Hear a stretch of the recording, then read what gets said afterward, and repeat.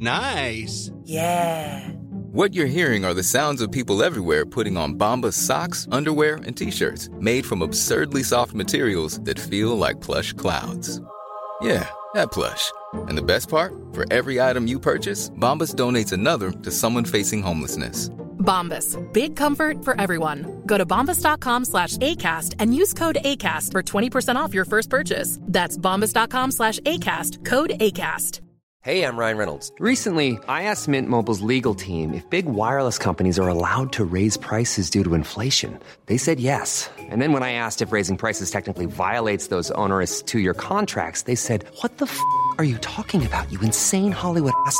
So to recap, we're cutting the price of Mint Unlimited from $30 a month to just $15 a month. Give it a try at mintmobile.com/switch. $45 up front for 3 months plus taxes and fees. Promo rate for new customers for limited time. Unlimited more than 40 gigabytes per month. Slows full terms at mintmobile.com. This edition comes to you thanks to our sponsor, the Media Masters podcast, which this week features an interview with Times columnist and Tory peer Daniel Finkelstein. To listen to that, just visit MediaMasters.fm. Welcome to the Media Podcast. I'm Olly Mann. This week we've something a little different for you. To coincide with the Radio Festival, the British Library gathered a panel of radio experts to discuss the future of the airwaves. We'll hear journalist Ruth Barnes speaking to friends of the Media Podcast, Matt Deegan and Miranda Sawyer, plus Femi Edmund Adeyemi, the founder of Hackney radio station NTS, and Helen Bowden, who at the time of this recording last week was the Beebs Director of Radio.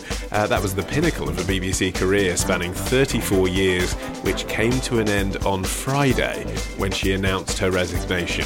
We'll have more on the news of her replacement and all of the gossip from the media industries, as usual, in the next edition of the Media Podcast. For now, though, here's Ruth Barnes. Welcome to this special Future of Radio podcast. I'm Ruth Barnes, broadcaster and massive radio nerd, and this discussion will be among the very first audio items to be catalogued in a brand new National Radio Archive. The British Library from next year will hit record across a number of radio and audio streams to pilot what should become an important and vital research tool for future generations. So, to the future of radio, a massive topic which we're going to get stuck into here with the help of our panel of industry experts. Matt Deegan, the creative director at Folder Media and runs the Next Radio Conference. Welcome to the table. Hello, good to be here. We have Helen Bowden, the director of BBC Radio. Hello. Hello there. We have Femi Adeyemi, the founder of global online radio station NTS. Welcome. Thanks for having me. Thanks. And Miranda Sawyer, observer journalist and rabid consumer of all things radio and audio. Indeed I am. There is no doubt that this is the most exciting time to be working in radio, as we all do, but also to be listening to radio. There's tons of content out there. There really is something for everyone. Potentially we're getting into a time where there's maybe too much content. People are overwhelmed with what there is out there to listen to.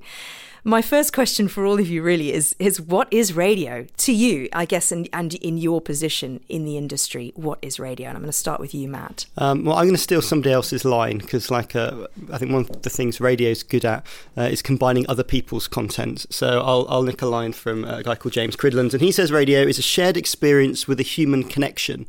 And what he was getting at was we can all consume audio, and that might be a great album or that might be a streaming service. But I think radio is something that you can share or you can talk about. And normally there's a person involved, and that might be a person who's picked all the songs or a person who does an interview or talks to someone. And I think that's what makes it different from it just being an algorithmic playlist. Nothing wrong with an algorithmic playlist. I love an algorithmic playlist. But at the same time, I think radio is something a bit more. And those places are keen to take the radio word, but I think maybe we should push back on that sometimes. And what about you, Helen? Well, I hugely agree with what you're saying. Clever boy, that Mr. Cridland. I think it's a relationship. And I think that's what makes it different from streamed music. You're sometimes in the mood for streamed music, particularly if you choose it yourself. But actually, there's a very deep, enduring human need for connection with other humans. And that's what radio gives you. Does it matter that most of us have stopped listening to radio on actual physical radio sets? There's a huge audience that don't listen traditionally anymore, and Femi, NTS have tapped into that audience. Yeah, I mean, we read so many studies of like a lot of young kids not really listening to the sort of traditional sort of FM format. I personally believe the FM format is still going to be here for a long time. It's the format I grew up in, especially in this country with such a rich pirate radio history. But yeah, there is definitely a massive sort of shift to online radio platforms and stuff like that. I think I'm just going to pick you up, Ruth. Go on, Helen. So many people, most of us not listening on radio, so we don't actually know that. I mean, the point is, in huge numbers of households, people have got 4, 5, 6 old-fashioned radios. The interesting thing is that what characterises all of radio listening is the convenience of the platform. And one of the problems for the young, if they want to listen live, is how bloody expensive it is. Yeah. You know, on your mobile, it's really expensive. Bill shock is a problem. I'm going to just sort of jump in on consumption as well, because also, you know, we're on a format here. You know, the people who are listening to this, you've chosen to consume it and put it in your ears, which makes you a sort of slightly different self-selecting group. I mean, what we've got to remember is in broadcast radio, 90% of the country listen to some form of radio each week. 83% listen to some form of analogue radio, AM and FM. Nearly 50% of the country listen to some form of DAB, some broadcast radio. 16% listen to their radio through the telly, and 21% of the country listen to some form of internet radio. This is live stream radio. And this is through a survey called Radar that measures all radio stations, whether they've paid to be in it or not. But reach is one thing, so that's someone who has just listened to 5 minutes within a week. But the thing that we've all got to look at is time spent listening. How much time do people give to the different devices? And so for the internet, that's just 8% of the time.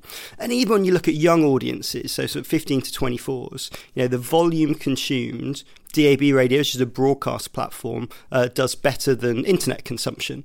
And you sort of go, oh, that's a surprise. And it's like, well, it's not really a surprise. It's a device that's in half of people's homes, and it's something that provides a big bulk of hours. So I think it's easy, like all technology, to maybe overestimate the short-term impact and then maybe underestimate the long-term impact of these things. But I think one of radio's successes is it's got the most brilliant user interface. You know, literally you turn it on and stuff comes out. And we're very lucky to have had that box historically. And I think as we go forward onto internet platforms or mobile, actually that starts to get a bit more complex. I mean, music is probably, alongside sort of like, I don't know, porn and something, it's probably the most search thing for on the internet. So how do you stand out as a sort of a radio platform? You have YouTube, you have Spotify, you have Beats and stuff. How do you compete with those guys?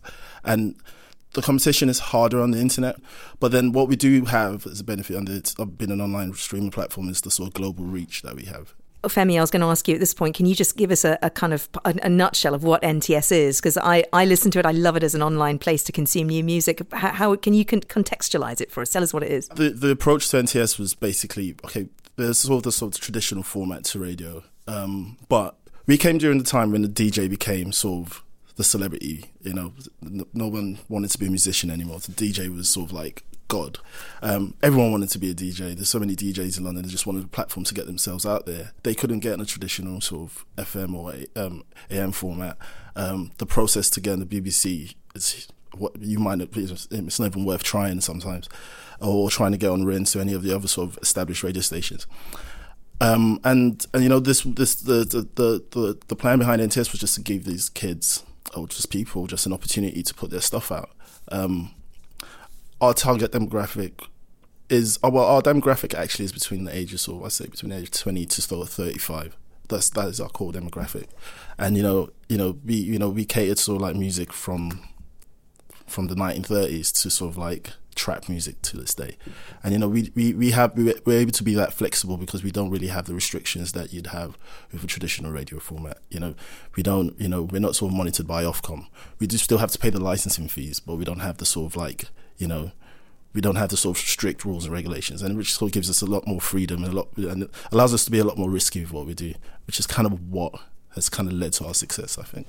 Helen, there's lots of nodding coming from you here. And as someone who oversees all of BBC Radio, which is, it's an incredible time for BBC Radio at the moment, I guess, because you're doing some extraordinary things at the youth end that you wouldn't probably do at the other end, which I guess is Radio 4, or am I wrong? Well, you're wrong a bit, because, none of our Radio 1 Extra listeners would ever think we were just an audio service. I mean, they may listen to a lot of audio, but they expect film, they expect the live lounge to be streamed, they expect stills, they expect social media.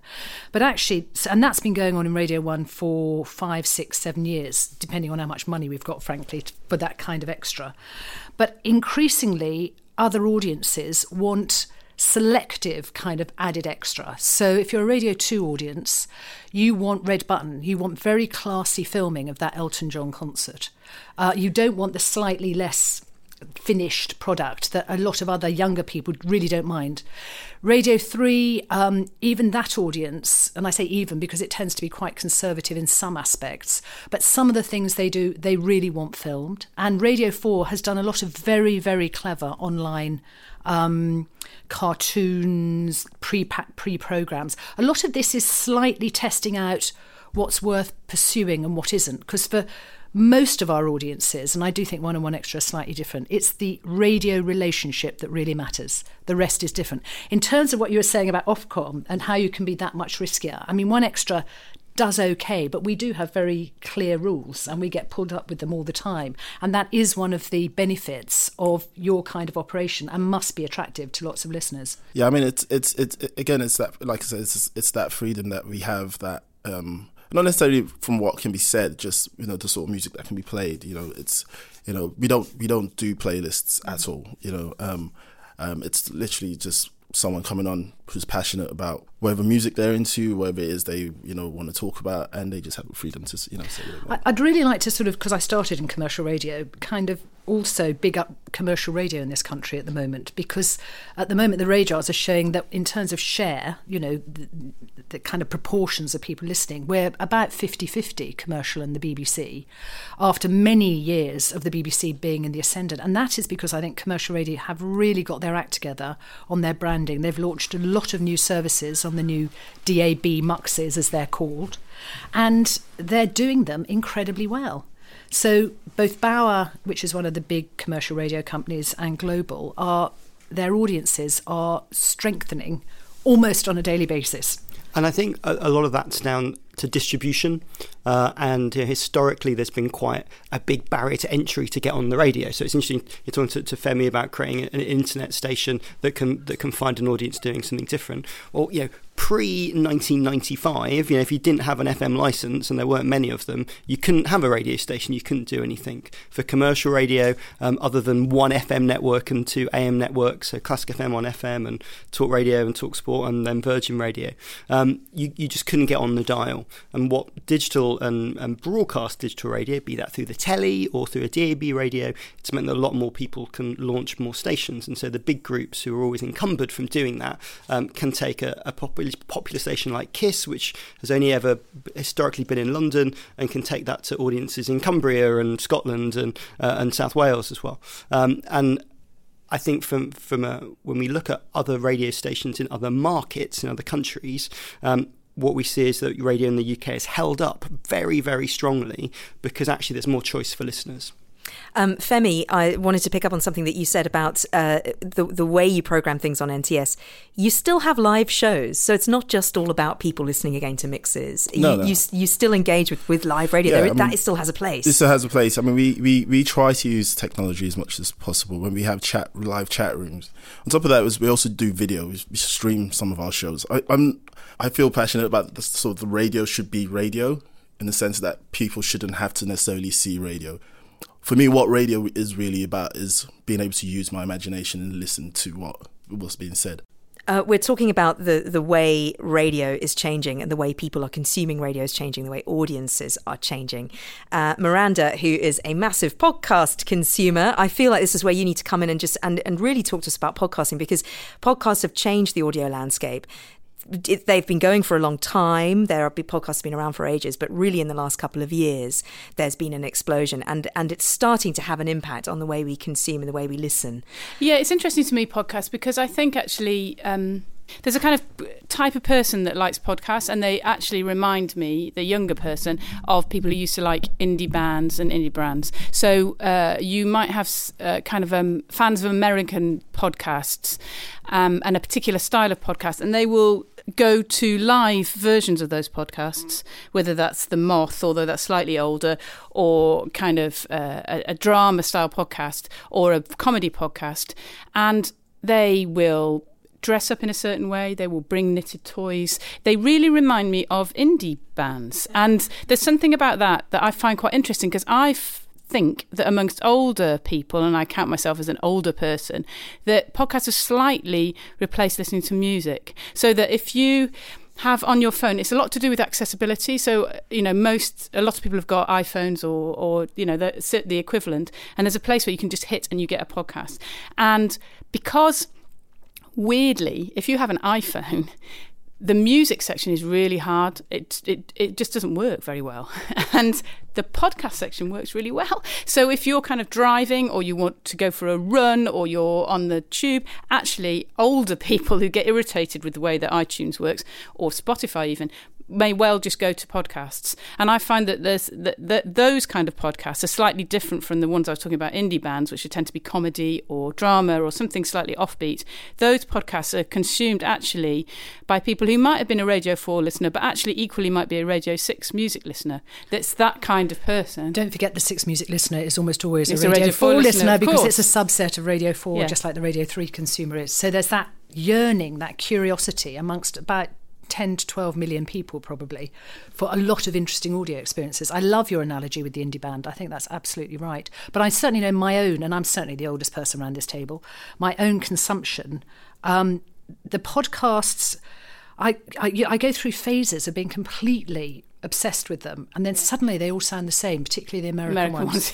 That sort of intimate tone and that sort of offbeat humour, which suddenly grates, and you go back to Melvin Bragg with relief. It's that kind of thing. So, but it's great because actually I'm probably listening to as much, if not more, as I've ever done. I think one of the big changes for podcasts has been consumption of speech radio by people who traditionally wouldn't have listened to it or have just done it a little bit earlier. So I think absolutely getting older, people have always started to consume more speech. So I think that's probably gone earlier another 10 years and broadened out maybe to people who have never really been exposed to Radio 4 and I can suddenly find something that touches them and talks to them. And that kind of intimacy you get with podcasts, because obviously with radio generally, I mean, I realise it's a bit of a cliche, but the idea is that you walk into the kitchen, you press a button, you listen to the radio, and that's not the same with podcasts. You kind of choose to listen, and so because of that, you tend to listen to, not always, but with headphones on, there's a different style to it, and there's an intimacy, and also there's a big backlog, with some of the most popular podcasts. So you feel like the person who's presenting it or where they've been going, or you feel very close to the presenters. And I know that you can do with radio, but sometimes some types of radio, news radio, I think more than anything, you feel like you're broadcast at rather than invited in, and it's a slightly different way of listening. It's back to that thing of it's a relationship, and podcasts do give it to you. The thing about them banking up, though, you end up feeling slightly panicked. It's like a tsunami of podcasts. That's just occasionally generally. I just delete, and I bet others do that too. Do you think, Helen, that in the future we might see a BBC Commissioner of Podcasts? Completely possible. Although in general we're going to fewer people, not more people, but probably different roles.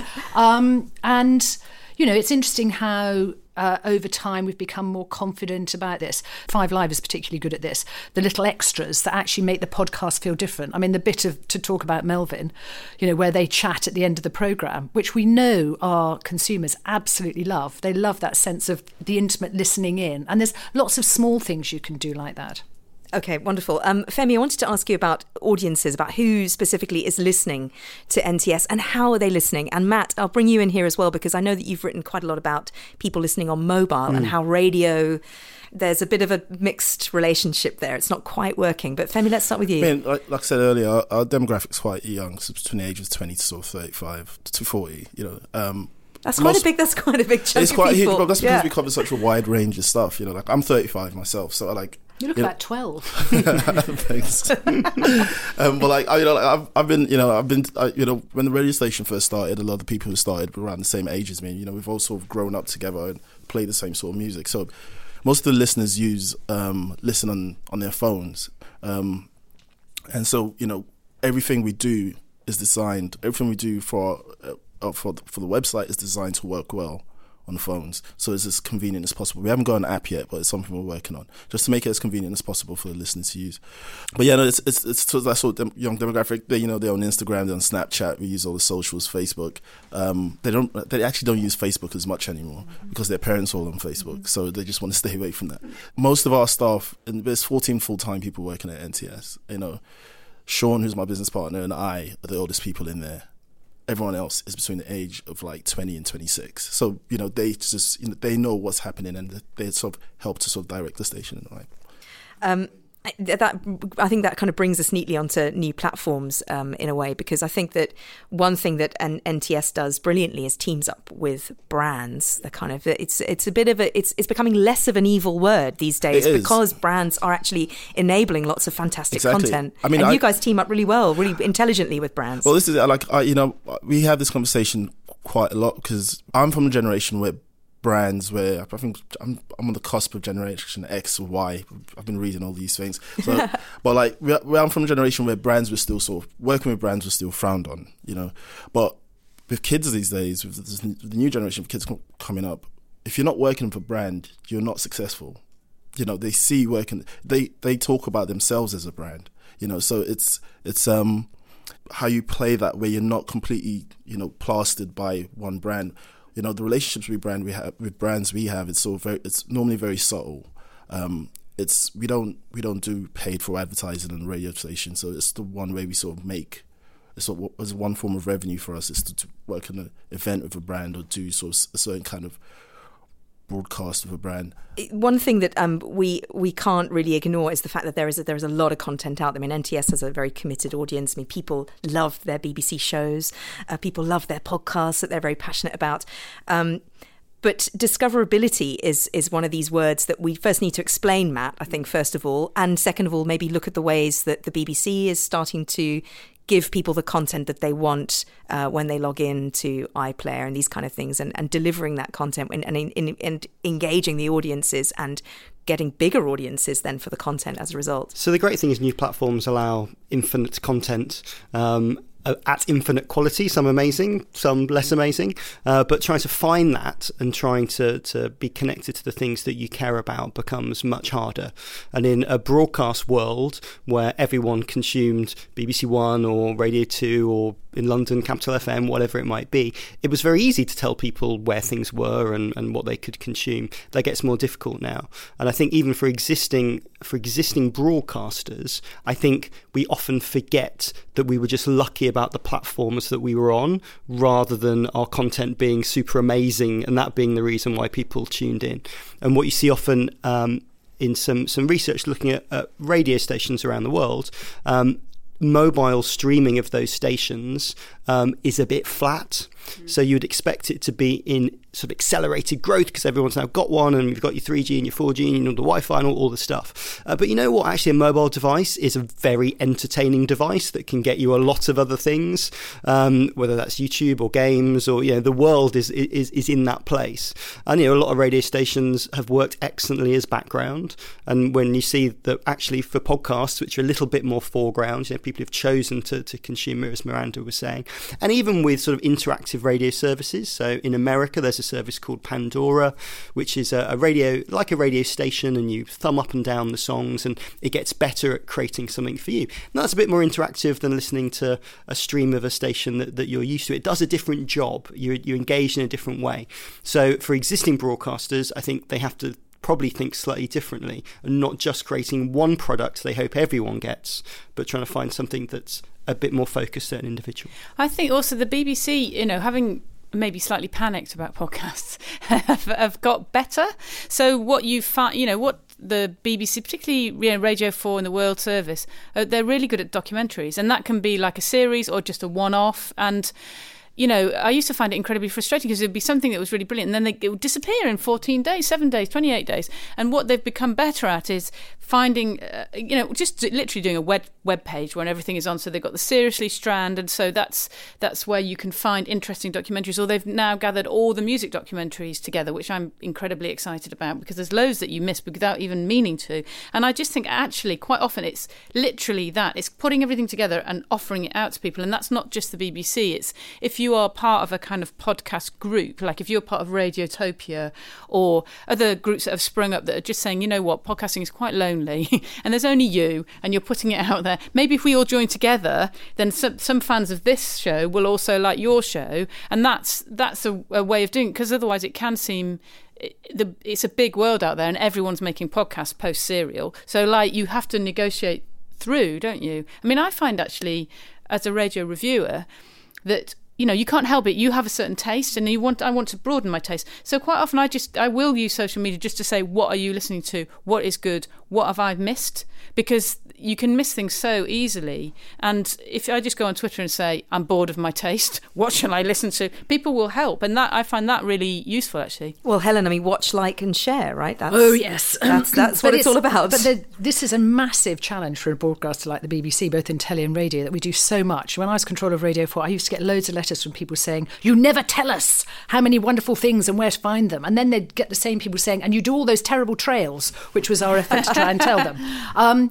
But actually, technology will rescue us on this because we're doing a big project, which I'm the executive sponsor of, called My BBC, which is basically a series of digital tools. So if you love our sports app, it allows you to get to an incredible granular level of detail on the things you love. And equally, it will allow you to do that in terms of radio programmes or telly programmes. But to your point about getting bored with your own taste, I'm very averse to the idea that you simply go on offering people things that they already have kind of liked. It's really bad. It's really unreithian, I have to say. Yeah. So one of the things about our personalisation is it will work quite hard to offer you things that aren't necessarily your natural taste, because serendipity is an incredibly important part of the way the human being engages with the world. We all love it when it works. When it doesn't work, we just think that was a bad idea. And also, you don't want to end up with that thing that's a big problem on Facebook or all social media. You're just listening to yourself all the time. Absolutely. And then everybody's surprised when, I don't know, a different person gets in an election, or you can't understand why these things happen, because nobody's talking to each other. There's something interesting that Capital Extra have been doing on their mobile app. So obviously one of the problems for live radio is that you can't skip things you don't like. You're sort of at the mercy of the station. But they've actually introduced a sort of equivalent of a skip button on their app. And if you don't like a song, you can get another song. And what it's meant is they've changed how they make the radio station, because the presenters have started tagging songs with bespoke links, and also being allowed to do more speech content, because they get sometimes told off in commercial radio for talking too much. Whereas this is something that a user is shown, and then they can choose to listen to or skip. And also that information goes back to the station so that they can improve. And in the States, NPR, which is sort of very vaguely equivalent to some of the kind of content that the BBC makes for radio over there, they have a great app called NPR One. And again, what that does is it learns from how consumers use it. And the best thing, I was talking to someone there, said, was that it's improved the cues, the words that you use to introduce a feature. Because if people are skipping halfway through the queue, it means, well, it wasn't a very good introduction of that piece, and that's gone back into making their radio stations better. More from the panel in just a moment, but first let's hear a clip from this week's Media Masters with Paul Blanchard. And this week, Paul is speaking to the political journalist Daniel Finkelstein. The Daily Mail had a little pop at the fact that I'd done this work with David Cameron on his tapes, yeah. And I'm very proud of these. It was my idea to do them. Probably when everything else that I've done in journalism has gone, we'll still have historically, hopefully for decades, maybe even centuries, this political record of a Prime Minister. It's never been done before. And so I thought that was a very valuable thing. But the Daily Mail's criticism was that I went on Newsnight and pretended to know no more than anyone else about what the Prime Minister was thinking. Well, I hope I wasn't doing that, because I wonder why Newsnight would have me on if I did that. I hope that I was pretending to know, a lot about what the Prime Minister was thinking. And I think their point was to actually be critical of that. They thought that I should actually know less than I did. This seems like a very odd criticism. You can hear all of that interview by going to MediaMasters.fm. Everyone knows therapy is great for solving problems, but getting therapy has its own problems too, like finding the right therapist, fitting into their schedule, and of course, the cost. Well, BetterHelp can solve those problems. It's totally online and built around your schedule. It's surprisingly affordable too. Connect with a credentialed therapist by phone, video, or online chat, all from the comfort of your home. Visit BetterHelp.com to learn more and save 10% on your first month. That's BetterHelp, H-E-L-P. Hiring for your small business? If you're not looking for professionals on LinkedIn, you're looking in the wrong place. That's like looking for your car keys in a fish tank. LinkedIn helps you hire professionals you can't find anywhere else, even those who aren't actively searching for a new job but might be open to the perfect role. In a given month, over 70% of LinkedIn users don't even visit other leading job sites. So start looking in the right place. With LinkedIn, you can hire professionals like a professional. Post your free job on linkedin.com/people today. Many of us have those stubborn pounds that seem impossible to lose, no matter how good we eat or how hard we work out. My solution is PlushCare. PlushCare is a leading telehealth provider with doctors who are there for you day and night to partner with you in your weight loss journey. They can prescribe FDA-approved weight loss medications like Wegovy and Zepbound for those who qualify. Plus, they accept most insurance plans. To get started, visit plushcare.com/weight loss. That's plushcare.com/weight loss.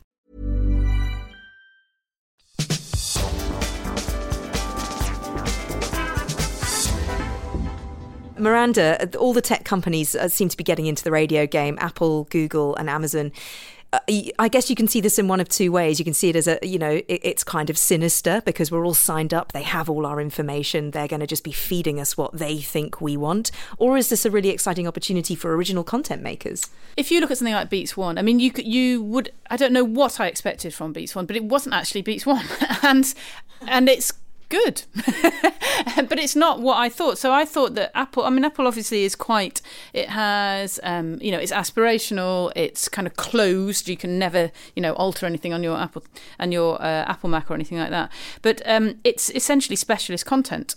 And, they use the words curate or they use the words, influencers, all those kind of terrible words. But essentially there are some really good radio shows there, which I wasn't really expecting. However, having said that, I don't think it's actually immensely successful. It's nobody really listens. I quite like it. There's a couple of shows that I follow, but it isn't as strong as you thought it might be with Apple. And I think that that's because, it happens to all massive companies. They think they can do everything. And we've seen it time and time again over in history. And that's fine. I don't mind, have a go. But actually, you probably won't be as good as you think. And this is the thing I really like about human beings in general. Something else will come out that you never thought. So you think you're going to make this amazing radio station. It'll be like, it's going to take over the world. And actually, you find that just a few documentaries about crime work really well. So you go along that way. And those things are the things that I love about humans, because you can offer all the content you want. If nobody likes it, it has to go away. Yeah. I mean, it was just in reference to the Apple thing. I mean, when Beats One first came out, I expected. I was a bit like you. I was like, okay, this is Apple. This is going to be pretty bad, but I mean, all their products are good. But I just know what they're trying to do, what they wanted to do with Beats. I don't know. I couldn't see how it was going to work. But then I listened to it a few times, and I was like, actually, this is actually pretty good. In a way, for what we do, it kind of legitimizes what we did in the sense that this is the biggest company in the world. It's just basically set up an online radio station at the same time. And we've been doing this for 5 years. They've just taken basically what Apple are trying to do is just go in heavy into the music side of things. I was speaking to someone the other day who is from LA, who knows that world a lot better than I, and he's like, their next step potentially is to get into cars. And how are they going to get into cars? They get a car to just the car manufacturer to build their cars, and they just deal with the sort of electronic side of it, the tech side with the sort of audio side of things in the car. So it's a sort of like they're going to keep trying so many different avenues until they get it right. It's interesting as well, isn't it? Because the audience that they get, I imagine they would regard them as, I don't know what the kind of categories are, but it's quite high end. Those are people that if you want to hit them with adverts, that's really great. And I think sometimes with podcasts, I find it quite interesting because essentially, if you get the right podcast, you are hitting all the places that the BBC Radio 4 hit, but there's no adverts on the BBC, and there's all these brands that are desperate to get at these people, and the podcasts or will always offer that. I know about Squarespace. I never knew about Squarespace. Squarespace dominates my life now because I've heard about it so many times on podcasts, and those places which are essentially you can't get at in Britain because it's dominated by the BBC, no adverts, you can get through something like Apple or Spotify or all those. Or the fact that Audible are going to be commissioning content, SoundCloud are going to be. Interestingly, you see, one of the key strengths of the BBC from all our audience research is our lack of adverts, and particularly that Radio 4 audience who don't like them. And if you hear the quality of most radio adverts, it's not surprising. It's not just that the reason they don't like it. But I started in commercial local radio. I've got huge fondness for it. But the adverts don't seem to have changed much since then, and that was a long while ago. Yeah, that's kind of why we can take that risk because we're on the internet. We don't have the same costs the commercial radio station have. But from the first minute we started, we were like, no radio advertiser. But that's where the whole brand thing comes into place. There's new ways of doing things. You don't have to do it the traditional format way.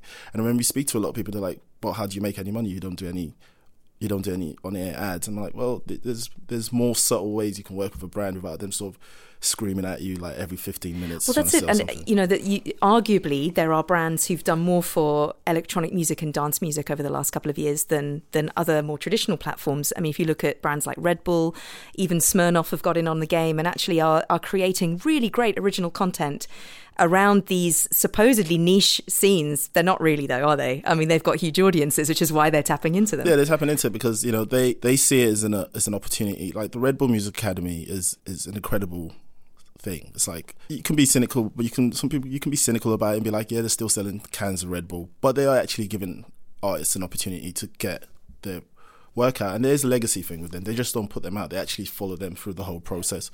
And that's I think a lot of brands have sort of seen that and be like, okay, people respond better to that. People don't really frown on how could you frown on Red Bull? I mean, I'll be funny about it. You can't. Music Academy is an amazing thing, and so many people have been through it, and it's made such a difference to a lot of people. And I think there's a difference between kind of integrations and where content is part of your DNA versus running campaigns. And I think if you look at something like Red Bull, this is a long-term project. Exactly right. It is not a 3-month, we're going to align ourselves with X and Y. It's interesting seeing McDonald's ran an entertainment YouTube channel, I think called Us, which they've just closed. And unsurprisingly. And it's because, creating content is not in their DNA. They are excellent purveyors of fast food, but trying to inhabit that world's very difficult. Who are the next great content providers then? Well, we don't know, but that's the interesting bit. I think for in most of the metrics, people would probably say that Beats One has been unsuccessful. From the data that we see, it has not generated a listenership that would compare to any traditional radio service in any of the markets they operate. However, that's not to say it hasn't done a good job for Apple of selling Apple Music subscriptions or to allow for PR each time they do something special. And when they do something special on the Apple Music side, be it things with Drake or Frank Ocean, they do it really well and interestingly and different. And that's content. That is all content. You don't need to be a linear stream radio station. I think where they've perhaps gone slightly wrong is they've made some assumptions about what radio is, whereas people who have maybe made radio stations for a number of years perhaps understand listener behaviour a bit more. But that's not to say they won't be successful at content in a different way. Femi, you've already mentioned the C word, which is cars. Yeah. And I want to ask Helen, actually, how important the kitchen and car is still to the BBC radio audience. Not just the BBC, the radio industry as a whole. Okay. 29 million cars don't have DAB radio. To your point about FM, it really matters. Lots of new cars are coming in with DAB radio. It's about 30% of our listening, I think, 25 to 30%. Of our listening. That's the radio industry. So it's massively important. The thing that really interests me is the driverless car, which is coming down the road. Sorry about the pun. But it is coming probably faster than we think. And at that point, I think it's a massive challenge for radio because if you can watch rather than listen... If we're all with our feet up in the back of the car people like me will continue to listen because I love the audio experience and always have done over a video experience. But an awful lot of particularly the young, will just not see the point. And that has been a really important part of how people have consumed. It's a challenge for the BBC. For commercial radio, it's a massive challenge. And I was going to say, how do you future-proof that? Exactly. It's very difficult. Yeah, I think it's definitely, the right content in the right places on the right platforms. We run a children's radio station called Fun Kids, and it's very easy to go, the kids don't listen to the radio. And it's like, well, 250,000 of them listen to us, so that they do. And they do, and anyone does, if you provide content for them. And that can be for different demographic groups. We happen to concentrate on kids. Now, our audience has an expectation that if they hear an interview on air or they see a silly thing that a presenter does, there is an assumption it will be on the app or on YouTube, and it's our job it's the content team's job to make sure that whatever we have it in as many places as possible. I think radio's been lucky to own the car for 70 years, and we didn't earn that. We were just lucky. And hey, guess what? The world changes, and new things are going to be in those places. It's also interesting, I think, sometimes about radio because in the car. Because naturally nowadays, I think if you don't like what's on the telly, what do? Your kids are watching something or they're playing FIFA or whatever. You do something else, and there's something about the democracy of making people listen to stuff in the car that I quite like as a nasty parent. But also, my kids make me listen to stuff, so they're obsessed with Kiss, which is not my natural habitat, just because they play the same songs over and over. But I don't mind it, and actually I'm very happy with History because we're an old raver, so as soon as we have that kind of History out, I'm really happy. And so there are ways of within the car, I find the old-fashioned ways quite interesting because it still imposes on kids. What you find in the end is they put on their own headphones and ignore you. But I really like making them listen to stuff. Well, I think in car, but also in office, the station that we can all agree on. Yeah, that's quite hard, isn't it? It is, and I think headphones and more online services has probably detracted from that a bit. But when we get feedback for Fun Kids from parents, some of the emails are like, I hate Fun Kids, but at least it's not listening to that same playlist or that same CD. We are the least worst option for them. I'm more than happy to accept that. Proudly so. I mean, I also have an issue, I think, with this idea that when driverless cars come in, people will default to watching something. I actually think that's not true. You feel sick. I think that's not true. I'm not saying they'll default. I just think that assumption, we have owned the car for 70 years. And that will be different. And I love that thing about how you get it imposed on you when we know that in both directions it's been an education. I think that will change. I mean, I think, literally, even 3 years ago, we would have thought driverless cars was an absurdist, futurist nonsense. It really isn't. There are going to be fleets of lorries going down our own motorways. I don't agree with it. I'm not having it. Well, you can not have it, but technology always confounds us in that sense. Equally, to your point about human beings confounding our expectations, we may discover that actually people don't want to watch. They actually do still like to listen. Well, considering the kind of stats that are coming out of America about people who listen to podcasts, I do think we might be surprised. But so much American radio isn't very good, which is why they listen to podcasts. We have fabulous radio in this country. I mean, Radio 2, the biggest radio station in Europe, 15 million listeners a week.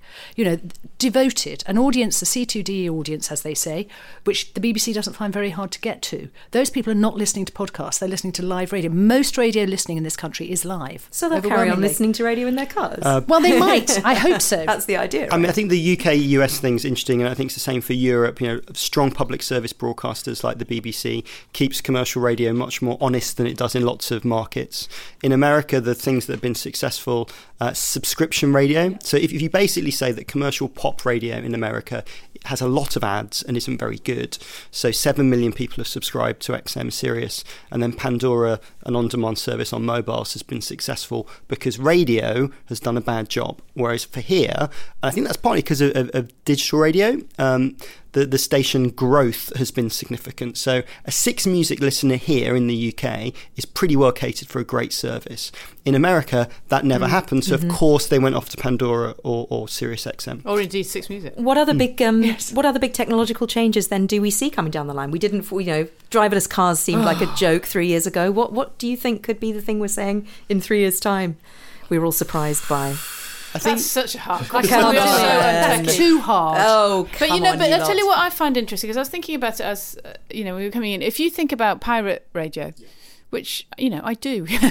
and I kind of mourn it a bit. There's an aspect to old radio that I enjoyed, and that aspect was just twiddling a dial, and you'd come across pirate radio stations, or you'd come across all sorts of things, and that is changing and has changed and has to change. And I wonder sometimes about those aspects, that there's an illegality to pirate radio that was actually really exciting, and that was the point of it. And the same to do with discovering that's changed. And because everything is quite safe now and legitimised, I wonder about the kind of slightly more offbeat things, how that's going to come through, how those things will manifest themselves, really. Well, I feel like that's where it's sort of like, without trying to big ourselves up, like stations like NTS come into place, where, again, just going back to the fact that I am here in a Resonance FM t-shirt as well. I must point out. Thank you. Yes. But we cater to sort of listeners all over the world. We cater to listeners with so many different tastes, and we're able to sort of do the offbeat stuff as well as do the sort of commercial pop stuff as well at the same time, because we have that freedom to be able to do that. We don't necessarily have the sort of commercial restraints that that would affect a sort of big commercial broadcaster, because they know they have to play certain playlisted tracks because they know that's what people will listen to, and that's what we've been doing just going back to the US as well. We're in the process of setting up a studio in LA. Los Angeles doesn't have a radio station like NTS. They have K-Day, they have the sort of, that plays hip hop 24/7. They have KCRW, which is more of a college radio. What America is really strong at is college radio. The college radio, and which is kind of what inspired the station as well at the same time, because again, the college radio thing doesn't really have that sort of restraint that the commercial radios have. It isn't owned by Clear Channel or all these other things, so they can sort of do what we want.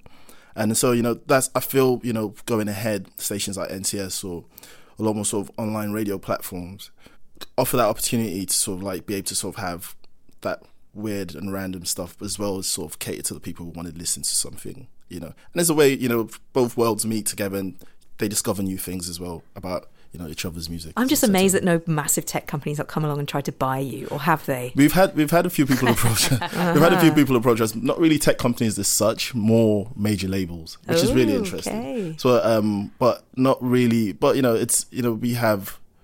there's a plan with NTS, so there's no rush for anything like that. Yeah. Mm-hmm. You're very long term, aren't you? Yeah, which is why you'll survive.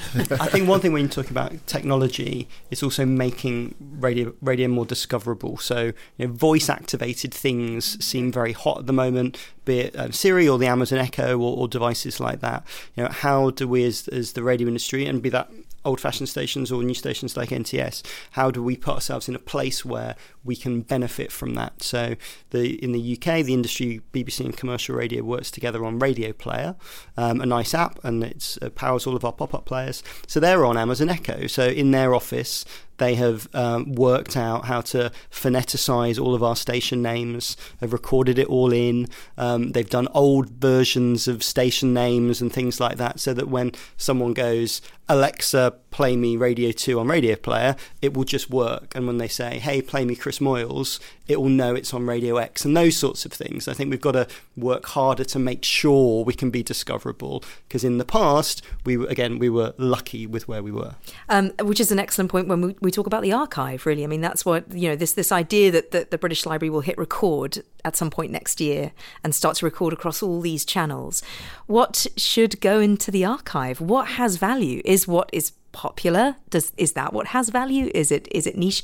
I mean, who decides? It's a tough job for the British Library, but I'm going to just throw that out to you guys. Helen, you go first. Well, I mean, I think the British Library needs to work out what it's using the archive for before it can answer those questions. And the most popular isn't necessarily where you start, although the most popular does tell you something about musical taste or taste in other ways at that particular moment.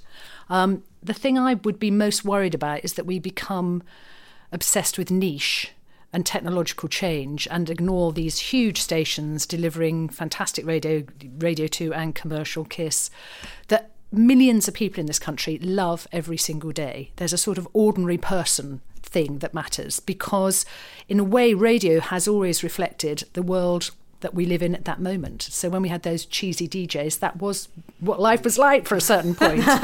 It's very interesting to me that I think both Radio 3 and Radio 4, which are going great guns at the moment, have moved modestly and without shouting about it upmarket in terms of the intellectual fibre of what they do. They haven't got rid of the great pleasures. That's what they're doing. And that's working because there's an audience that actually is intensely curious and wants more. So you might want to reflect that. Equally, if you want to understand what the real conversation is in the UK, you need to go to your commercial and BBC local radio phone-ins. And also, don't you think it's like, are you looking to the future, or are you registering something that might be dying? So, I mean, if you think about, I recently wrote an article about late night phone-ins, and I do worry a little that those things are going to die. So in which case, do you kind of like make sure you've got those because they might go away, or do you look to the future and think we must have Beats One on there because that's around? Because it doesn't. But to me, that doesn't seem like proper radio. So it's a bit like whatever you're doing, you're always skewed by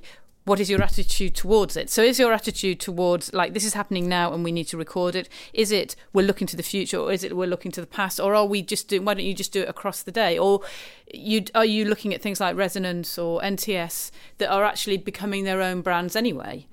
Or are there? I mean, it's very hard to work out what you want to do. Also, there's a bit about non-UK or consumption of non-UK stuff. So you look at the top 100 podcast chart, and Mark Maron will appear in there, or the podcast from the S Word. I'll try and not always give that as the example. Yeah. And actually, if a big number of UK listeners consume it, I think that has value. Yep. Also, I mean, LBC.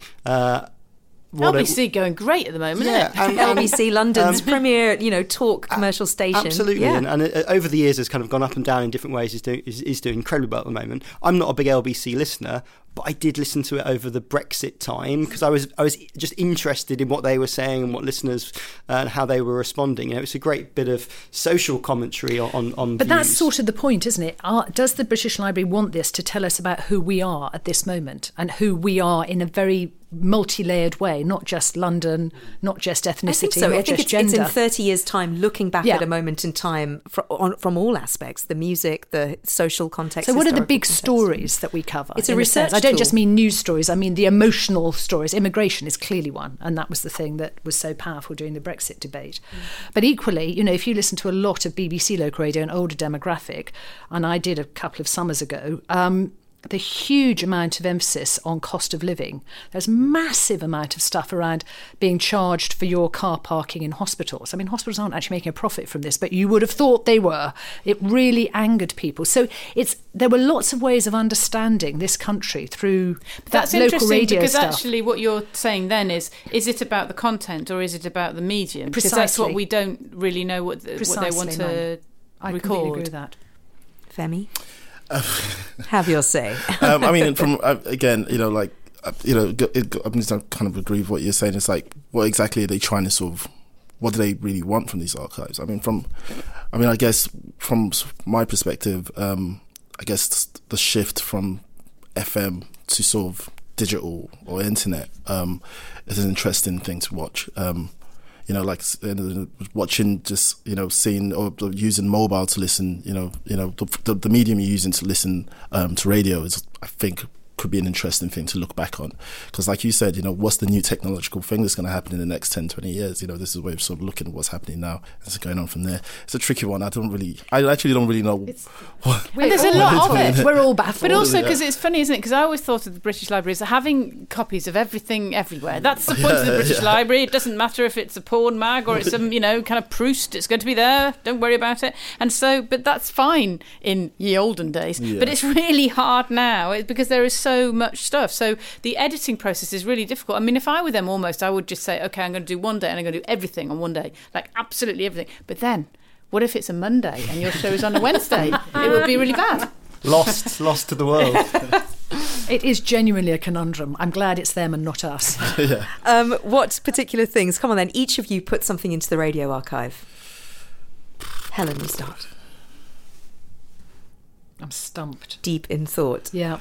Oh, I suppose I'd do the Today programme after Brexit. Matt? I'd put Ricky, Melvin and Charlie from the Kiss Breakfast Show in. It's targeted at a certain group of people. It's trying to reflect young people's lives, on that day. What are they talking about? What was of interest? What bubbled up to the top? So I'd put those three in. Miranda? I'd put certain stations in, including Resonance and NTS, but I would actually put prison radio in because I'm desperate to listen to it and I'm not allowed. There is a way. There is a way. I'm going to write a feature about it. That's how I'm getting in. But, genuinely, Brixton Prison's around the corner from me. I can't hear any of it. Can't you lurk outside with it, like some sort of transmitter? Because I'm not allowed. So I want something like, the stuff I can't hear is what I want in there so I can research it afterwards. Lovely. Come on, Femi, what are you going to put in? To me. Okay, it's something that we did a few years ago, which was like place an ambient mic next to an erupting volcano and broadcast that. That was really amazing. I'd stick. It was in Stromboli in Italy somewhere. It's really interesting because we've moved from great events, big, massive, significant events like the vote on Brexit, to tiny but incredibly interesting worlds like the prison. And that's what radio can do in a way that I don't think anything else can, in a kind of compelling, sorry to use the over cliched word, intimate way. And that is going to be the real challenge for the British Library, because they will want to capture all of that in a sense. Good luck. Good luck to them. I think that's a wonderful point to end on. Thank you so much for joining us to talk about the future of radio. Well tackled. Thank you. Ruth Barnes. That's it for this week. Thanks for listening to this special edition brought to you by the Media Podcast and the British Library. You can get all of the shows we publish to download automatically for free on your phone or your laptop, just by subscribing, of course, through your podcast app of choice. There are links to the most popular ones like iTunes or Pocket Casts at themediapodcast.com/listen. Thanks also to our sponsors, Media Masters. Listen to that at MediaMasters.fm. And don't forget, you can follow us on Twitter at The Media Podcast. I'm Olly Mann. Until next time, bye-bye.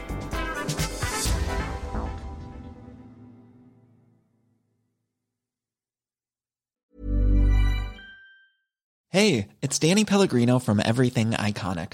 Ready to upgrade your style game without blowing your budget? Check out Quince. They've got all the good stuff, shirts and polos, activewear, and fine leather goods, all at 50 to 80% less than other high-end brands. And the best part? They're all about safe, ethical, and responsible manufacturing. Get that luxury vibe without the luxury price tag. Hit up quince.com/upgrade for free shipping and 365-day returns on your next order. That's quince.com/upgrade. Even when we're on a budget, we still deserve nice things. Quince is a place to scoop up stunning high-end goods for 50 to 80% less than similar brands. They have buttery soft cashmere sweaters starting at $50, luxurious Italian leather bags, and so much more. Plus, Quince only works with factories that use safe, ethical, and responsible manufacturing. Get the high-end goods you'll love without the high price tag with Quince. Go to quince.com/style for free shipping and 365-day returns.